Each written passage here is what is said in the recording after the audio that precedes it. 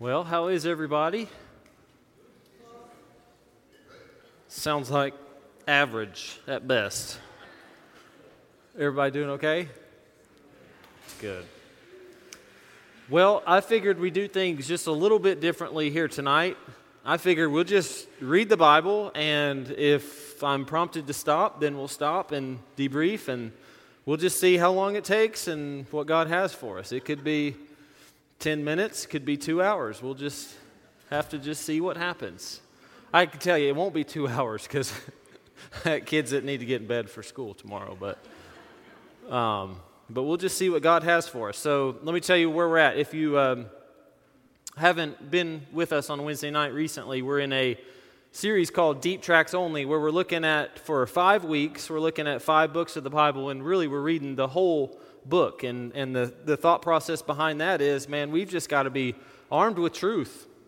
We got to be in the Scriptures. And sometimes the world can dictate for us what's in the Scriptures, but really we want God to be able to speak for Himself. So it's important for us to be able to dive in and understand, especially some of these books that are not so often read, like the Book of Haggai that we're going to be in here tonight. So Haggai is 2 chapters. Now, it's not very often we know exactly when something was written, but we do with the Book of Haggai. It is a series of letters. It's 4 letters written over 4 months. And that date, 520 BC, is going to be really important here in a minute. We're going to kind of process through why that's important. But we know exactly when this was because it was in the 2nd year of King Darius's reign. And so in about 539 BC, about 19 years before this is written, the Israelite people have been allowed to go back to their homeland. They've been in captivity for about 50 years. King Solomon's temple that he built has been destroyed for about that amount of time. They were taken over by the Babylonian Empire. And then the Persian Empire takes over them, and the Persian king says in 539 BC, hey, you guys are just free to go. You're free to go back to your homeland. You're free to just go ahead and do what you need to do. And so he lets them go. And as soon as they get back to the homeland in 539 BC, they start clearing out an area. They start getting to work on a temple, a new temple to be built. But after about 2 years, they decide, you know what, let's hold off. Let's wait. Let's not build the temple anymore. And so 17 more years go by, and they haven't made any more progress on the temple. And so insert Haggai in 520 BC, and we'll pick up here in chapter 1, verse 1. It says, in the 2nd year of Darius the king, in the 6th month, on the 1st day of the month, the word of the Lord came by the hand of Haggai, the prophet of Zerubbabel, the son of Shealtiel. I mean, that can't be it, but governor of Judah. Oh, it gets worse. Wait just a second. Governor of Judah, and to Joshua, the son of Jehozadak, the high priest. Thus says the Lord of hosts, these people say the time has not yet come to rebuild the house of the Lord. Then the word of the Lord came by the hand of Haggai, or some people say Haggai, the prophet. Is it a time for you yourselves to dwell in your paneled houses while this house lies in ruins? Now therefore, thus says the Lord of hosts, consider your ways. You have sown much and harvested little. You eat, but you never have enough. You drink, but you never have your fill. You clothe yourselves, but no one is warm. And he who earns wages does so to put them into a bag with holes. Thus says the Lord of hosts, consider your ways. Go up to the hills and bring wood and build the house, that I may take pleasure in it, and that I may be glorified, says the Lord. You looked for much, and behold, it came to little. And when you brought it home, I blew it away. Why? Declares the Lord of hosts. Because of my house that lies in ruins, while each of you busies himself with his own house. Therefore the heavens above you have withheld the dew, and the earth has withheld its produce. And I have called for a drought on the land and the hills, on the grain, the new wine, the oil, on what the ground brings forth, on man and beast and all their labors. Okay, let's stop right there for just a minute. So, first of all, anytime a prophet says, consider your ways twice, you may want to pay attention pretty quick. And so that's what's happening here. Haggai says, let's take a step back here and see what's happening right now. Okay, you were freed from captivity. You did the right thing thereafter. You started working on the temple. And then after 2 years, you decided, actually, I'd really like to do my own thing now. Let's get my own affairs in order first, and then we'll build the temple. Now, there may be an excuse for you to not build a temple like one day or maybe 1 week. Maybe you get sick or something. And you say, let's put this off until next week. But if 17 years go by, it's not really that big of a priority to you, is it? I mean, if Morgan said, Dallas, clean the shed, and I say, okay, I will, and I don't for 17 years, it's not very big of a priority in my heart to clean the shed. That's what's happening here. That's why Haggai says, consider your ways. Where your focus is actually on what you desire. Where your heart is, you're thinking about yourself, and then God shares what is so common throughout humanity. It's that when we do what we desire, it always comes up short, doesn't it? He's saying, you do all these things, and yet you're still struggling. And how many times has that been true in our lives, right? I mean, we say, man, I know what will be good for me. I'm just going to, spend all my time this evening that I have on social media. You get that little dopamine hit, and you feel like, okay, I'm just going to keep going because I got that little hit. And I'm just going to keep doing my own thing. And then one day, hopefully by God's grace, which he does here in the book of Haggai, he says, I'm taking all that away from you. I mean, you don't even have social media anymore. You can't even put your stock in all these things anymore because I'm taking it away. And wouldn't it be good in God's grace for him to take it away so that we would realize, you know what? I need to put my hope in something much bigger than myself. See, when you focus on the self, you have self-sized success. But when you focus on God, you get to be a part of something so much bigger than just the self. And that's what Haggai is saying here. Let's continue reading. Verse 12. It says, Then Zerubbabel, the son of Shealtiel, there it is again. We have to do this 3 more times. And Joshua, the son of Jehozadak, the high priest, with all the remnant of the people, obeyed the voice of the Lord, their God, and the words of Haggai the prophet, as the Lord their God had sent them. And the people feared the Lord. Then Haggai, the messenger of the Lord, spoke to the people with the Lord's message. I am with you, declares the Lord. And the Lord stirred up the spirit of Zerubbabel, the son of Shealtiel, governor of Judah, and the spirit of Joshua, the son of Jehozadak, the high priest, in the spirit of all the remnant of the people. And they came and worked on the house of the Lord of hosts, their God, on the 24th day of the month, in the 6th month, in the 2nd year of Darius the king. Don't you love how just specific he is here? It's like the book of Luke and Matthew, and it's like every detail, just write it down. I love that. It's awesome. So we get to the end of chapter 1, and there's a hard shift here. And one thing to keep in mind is that God's grace is immense. I mean, 17 years of saying, actually, we want to do things our way. And then all of a sudden they turn and they say, okay, yeah, maybe we need to consider doing things God's way. And God greets them with, all right, let's go to work. I'm with you. I mean, think about that, parents, for a second. I mean, I would be thinking about, okay, spend 17 more years thinking about what you did, and then we'll talk. I mean, that's kind of the human nature mentality, and yet the grace that God gives is just to say, I'm with you, declares the Lord. I'm with you. And so he walks alongside of them as they start to build this temple. Chapter 2. It says, in the 7th month, on the 21st day of the month, the word of the Lord came by the hand of Haggai the prophet. Speak now to Zerubbabel, the son of Shealtiel, governor of Judah, and to Joshua, the son of Jehozadak, the high priest. I think I'm getting better at that. Do you guys hear that? Yeah, thank you. I have to say it one more time. I should have waited until after the last time. Here we are. Okay.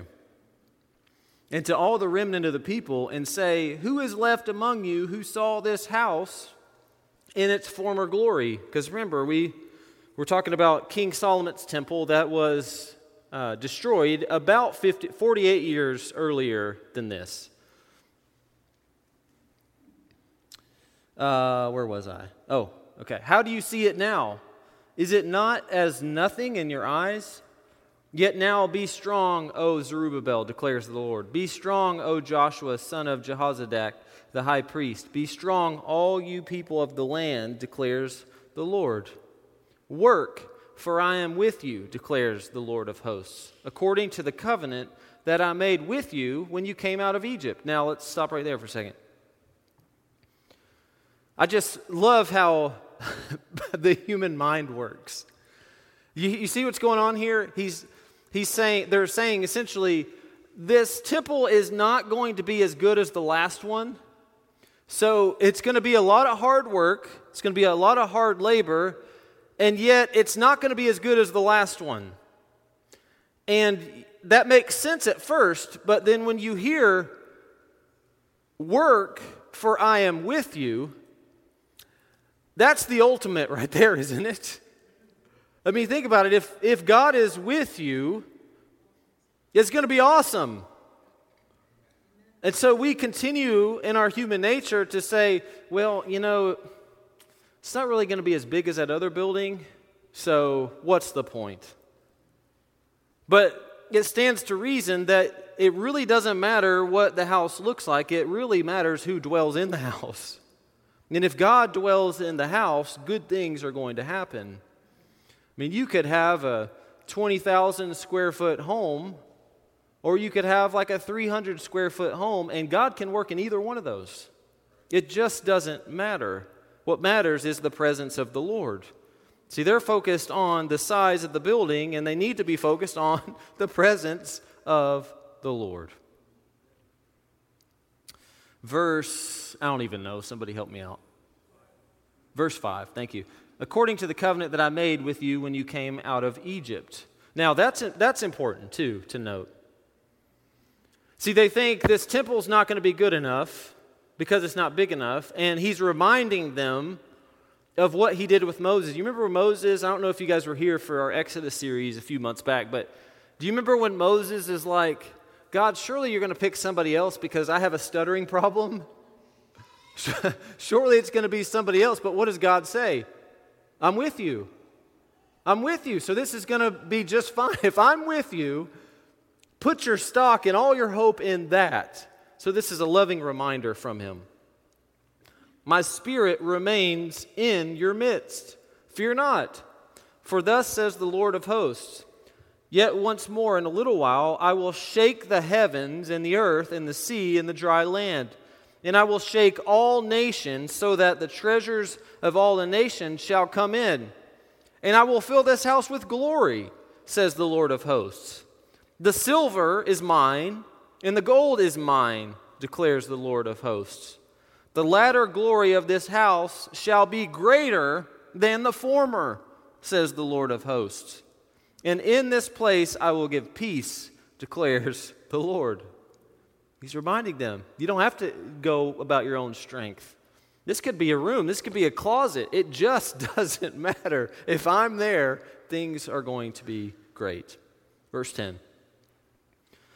On the 24th day of the 9th month in the 2nd year of Darius, the word of the Lord came by Haggai the prophet. Thus says the Lord of hosts, ask the priests about the law. if someone carries holy meat in the fold of his garment and touches with his fold bread or stew or wine or oil or any kind of food, does it become holy?" The priest answered and said, "No." Then Haggai said, "If someone who is unclean by contact with a dead body touches any of these, does it become unclean?" The priest answered and said, "It does become unclean." Then Haggai answered and said, "So it is with this people and with this nation before me, declares the Lord, and so with every work of their hands." So what he's saying here is, if you build it, you're going to get lots of issues here because our human nature is unclean. So you're going to, if your hands are on it, you're going to produce things that are not good. But if God's hand is on it, then there will be good things to come. And that's why when Jesus comes and he says, "Remain in me, abide in me," right? That's our holiness on our behalf.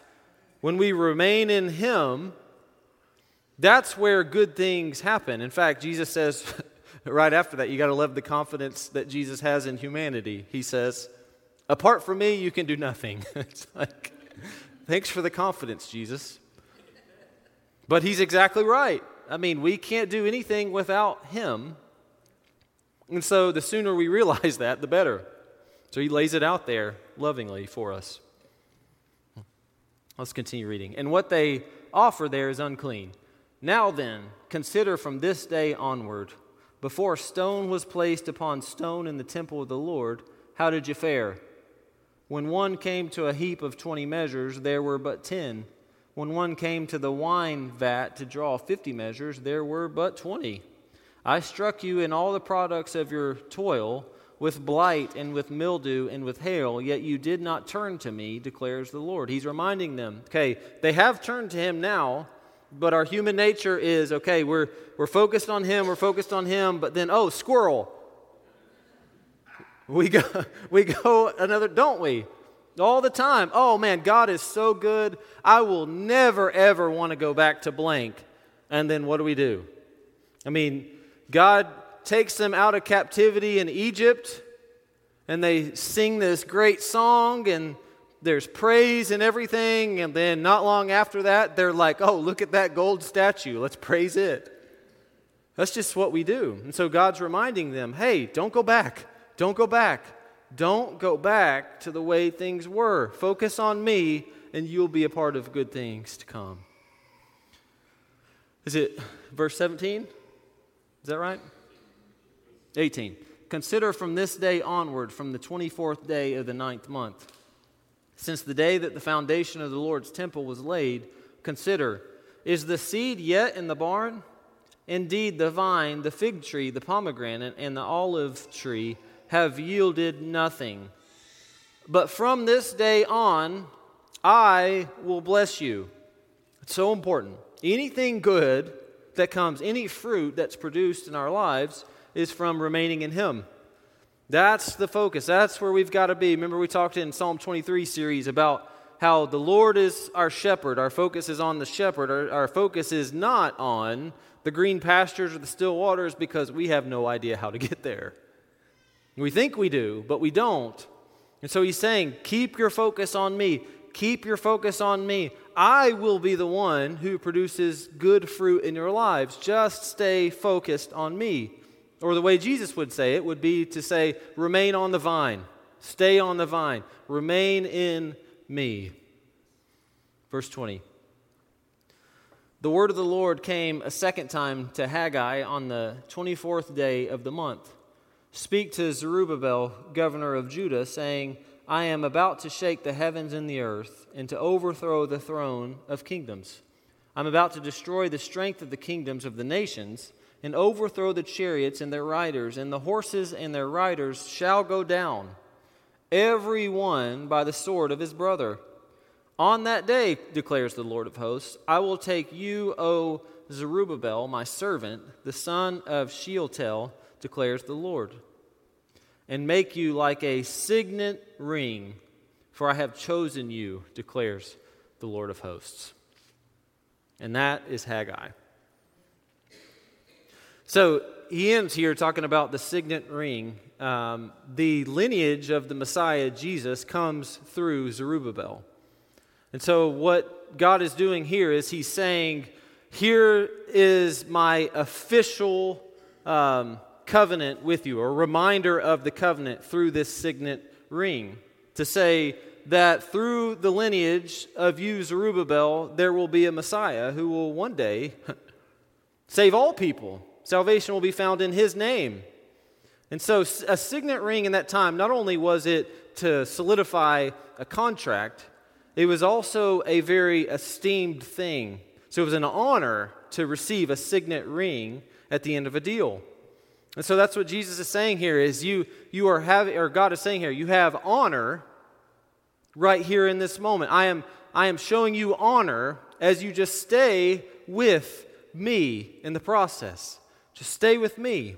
And by the way, serving God, giving up our desires and submitting them under God, we understand that it's a very, we find a lot of honor in doing it, don't we? I mean, when you really try to give up yourself and you submit to God's ways, you really do feel that it's an honor to do that. And that's what this is signifying right here, that it's such an honor to say that God is saying, you can turn from your ways, you can be about my business, and it'll actually be a better thing for you.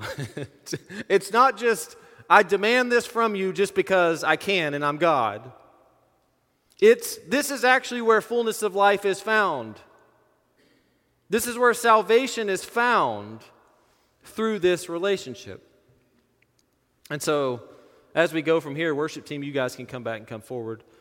But as we go from here, man, let's be a people who are just about our Father's business, not our own business.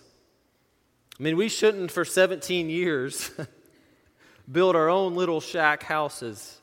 And instead, let's be a people who build God's house, God's way, walking in step with God every single step of the way. And we will get to be a part of good things ahead when we do. Let's pray together. Father, we thank you for your word. We thank you for all of the scriptures that you've given to us. We're so thankful for this book. We're so thankful for just what it means. And just that reminder of, like, sometimes we can't really see that it makes sense. Maybe we've got things going on and all that. Maybe we don't see why you're asking us to do the things that you're asking us to do, but help us to just be a people who say yes anyway. Because we know that if you're a part of it, and if you're with us, then there will be good things there. So help us be a people who respond in that way. That you are always good, and you are always asking us of things that will bring us into life and experiencing life to the full. And we thank you for that. We thank you that that's your character, that you really do want good things for us in the process. Father, help us to just be a people who just submit, who just hands open, that just say, yes, God, what of me do you desire right now? What am I not giving to you? Help me to just give everything to you. Because everything we have is yours anyway. We love you very much. In Jesus' name I pray. Amen. If you need somebody to pray with, certainly the altars are open if you need to respond in that way. Let's continue to worship.